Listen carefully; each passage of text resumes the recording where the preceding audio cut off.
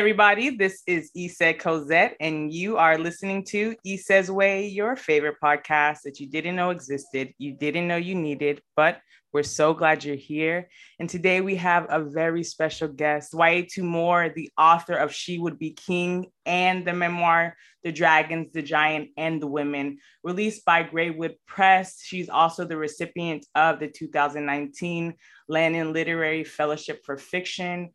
I was moved when I read She Would Be King, and I said, I want to know how to tell our stories. I felt inspired to be able to know how we can use our gifts, how we can move throughout the diaspora, how water is healing. It's just such an honor to share space with you, to read your work, and finally reconnect and hear more about your journey. Can you tell the people just a little bit about yourself and how you became a fiction writer? Thank you so much for that glorious introduction. I'm happy to be here. I know that we've been trying to connect for a while, so I'm glad we're finally able to get it done. I've been writing for a while, actually. I started writing when I was very young. My mom is in education, and when we moved to America, she realized that we had a lot of questions about our displacement and about our new home. So she would always have us in the library. So we're always reading, we would do art projects, and she exposed us to the arts pretty early as a way to facilitate our rehabilitation and our adjustment to the United States as a new home. And so writing was a part of my life from when I was very young. I knew I wanted to be a storyteller. I actually started school for theater. I went to NYU, to Tisch, and writing was present then. And it just so happened to eclipse performance. And it has taken front stage over the past maybe decade and a half of my life, or decade, I should say. And but I always knew that I wanted to be a writer. I was introduced to the arts at a very young age, and writing has been my main form of exploring my love for storytelling for the last 10 years or so. I think that's amazing how our mothers know how to nurture our gifts. They know how to be able to connect our dots, and especially as they navigate through different worlds, as they try to, or they grow themselves, because just that movement, I'm thinking about my recent experience of just mapping migration, thinking about memory, and thinking about how absence and displacement and migration and movement and motherhood are frequent themes in Black women novel, and even in your memoir and your book. How has motherhood and migration influenced your writer as you think about your mother, and as well now you are a mother to River? How has these processes shaped you before you became a mother, and then now as a mother, when you're thinking about these processes of passing this gift of storytelling on to your daughter? Yeah, I mean, I'm very close to my mom. She is one of my best friends. She got married when she was pretty young. She was 21, started having kids at 23. So she had me when she was like 24, 25. And I couldn't imagine at this point having an 11, 12-year-old, right? So she was so young. And what that did on one hand is it helped us all to grow up together in the US. It's as if like we all sort of, our collective identity as a family became as a result of all of us kind of being at the same level of literacy as far as American culture is concerned. And that contributes to our closeness as a family. Obviously, the other end of that is like my mom has always been, because her life just was abruptly disrupted by the war. She had gotten this wonderful opportunity to come to America, go to this Ivy League school, have a Fulbright, and her plans were to, of course, return home and contribute to Liberia in a meaningful way in the education sector. But then because of the war, she wasn't able to do that, and her life took a very different turn.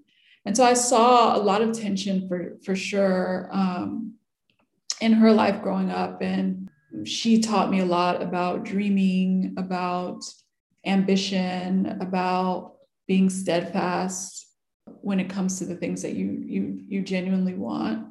And I think because my mom and my relationship is probably, if not the closest relationship outside of my new family, obviously, that I have in my life. That dynamic, that motherhood, daughterhood dynamic surfaces in my creative work. And I've also had an opportunity now as a mom myself, as you were saying, everything that every day with River, it gives me a deeper understanding of the different things my mom was going through and the choices that she had to make over the course of our lives.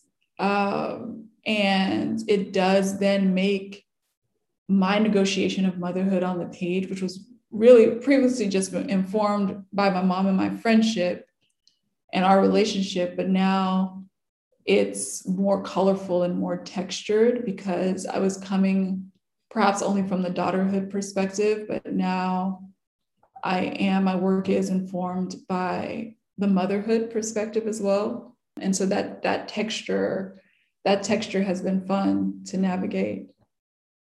I love that. And I love learning new things and exploring and navigating and uncovering new ideas and thinking about just how we move in waves and things come in their timing. You know, another theme that is present in your work is the sea and river, obviously naming your daughter, that you have this calling to the water, and the water can be really healing in a spiritual way. And maybe you can talk about, while you've been researching, thinking with the marine life or your new novel that you're working on, what is some interesting fact that you didn't know that you've come upon that's challenged or changed your thinking? All of it is speculation. Well, one interesting tidbit is speculation about how there are ancient alien theorists, and as well as, people who are just, I guess, alien theorists or students of UFOs and UAPs who believe that there is extraterrestrial, if not life, certainly energy in the ocean. And what that looks like and what that implies, right? Because, obviously, we all know that there's so much of the ocean that's unexplored, but the fact that we tend to look outward when it comes to answers about our planet and about our universe and about our galaxy. And it's interesting to me that the conversation has now turned inward, and it is about, okay, well, what do we have here that's actually on our planet that can inform which direction we should go in next, or can inform some of our technologies and can inform some of our notions about UAPs and UFOs. And I think that that's been really fascinating, and that's transferable, right? Because how many times do we look outward for answers? Do we look outward for advice and for, benchmarks to where we should be going, as opposed to inward, and realizing that a lot of the questions, a lot of the answers that we seek, we have access to. It's been unexplored. So that's been really poignant. And I've been meditating on that for a while. Like, what's right here at home that's just unexplored, that I've been missing. I can't remember the German philosopher, but he has a saying, it's like, where are you going? Always home. And in one of my romantic classes I took in my grad program was just that notion of like uncovering what's already in front of you. And sometimes, especially as we grow or as we migrate or go to different places, when we come back home, we see things in a different way. So being present in home, whether it's in New York or in Liberia or in Texas, right? To be able to see and uncover the truth of how things just reveal themselves is powerful, because many times we can overlook things. And there was like many notions throughout your books that I would be able to resonate with, like, oh, wow, and I think had you not pointed out, I probably would have overlooked it. So there is power in you seeing and helping us see as well. And thinking about just in which directions do we go. You not only are an author, you are an entrepreneur, right? You have a nonprofit and a publishing company, bookstore, and you're working on other businesses with your husband. Like, I think that's amazing. So I know, and you mentioned how your mother inspired you to be steadfast. And so What keeps you going to expand into other avenues and not be afraid to try something new? It depends on the season. I mean, before, in previous seasons of my life, it was definitely wanting to ensure that I had the resources to explore this world fully. Like, I never believed in being the struggling artist. I think that I am my best when I'm able to contextualize a character by a really extraordinary experience or a really extraordinary trip abroad or whatever, not just in like regurgitating books that I've read, books that everyone's read. I want to be out in the world. And I knew that in order to be out in the world, I needed to be economically empowered. So I was always working, always creating. And that was my motivation for a long time. I wanted to be empowered fully to explore this world. And I wanted to be able to empower others fully, whether it's my siblings or my friends or my people I collaborated with, or now my children. And then, of course, that switched. And then it was really just about creating useful entities, things that people could use, because there's so much that's out there that we just don't need, right? And then, of course, now my motivation is my daughter. So it really just has depended on the season. That's what's been able to determine for me what motivates me and what drives me. That is key, to be able to, and that's like what has been like my mission in the past like 2 years. And I'm like, okay, no, I'm going to be a poet, and I'm making space for other writers and creators, or with people with self-care in the island. But yeah, I'm making an effort to pay these creatives because I think it's important, but yet, you know, making sure that I'm good to make sure other people is good has been my prayer and my practice.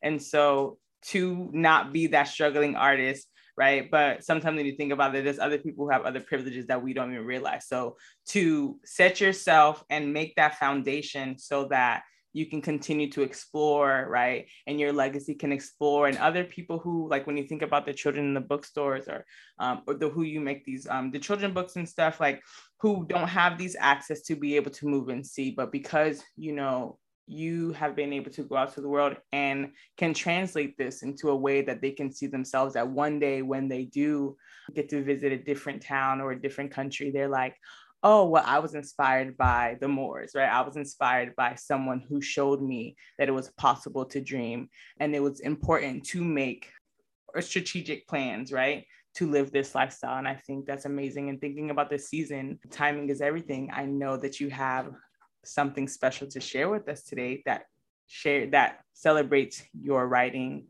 and your truth. Yes. So I'm going to read to you actually from my memoir. It's the beginning of the second section, and it is about love, I'll just say. It says, we had been together for 2 years, all of which were long distance. Long distance relationships begin beautifully, end suddenly, sometimes by accident, and thereafter smoke rises, not because all is burned to ashes, but because there is always something left in the pipe. This was the other side of love. Everything infuriated me. Everyone was guilty. During the fall after that relationship, the days were long and mornings came too soon.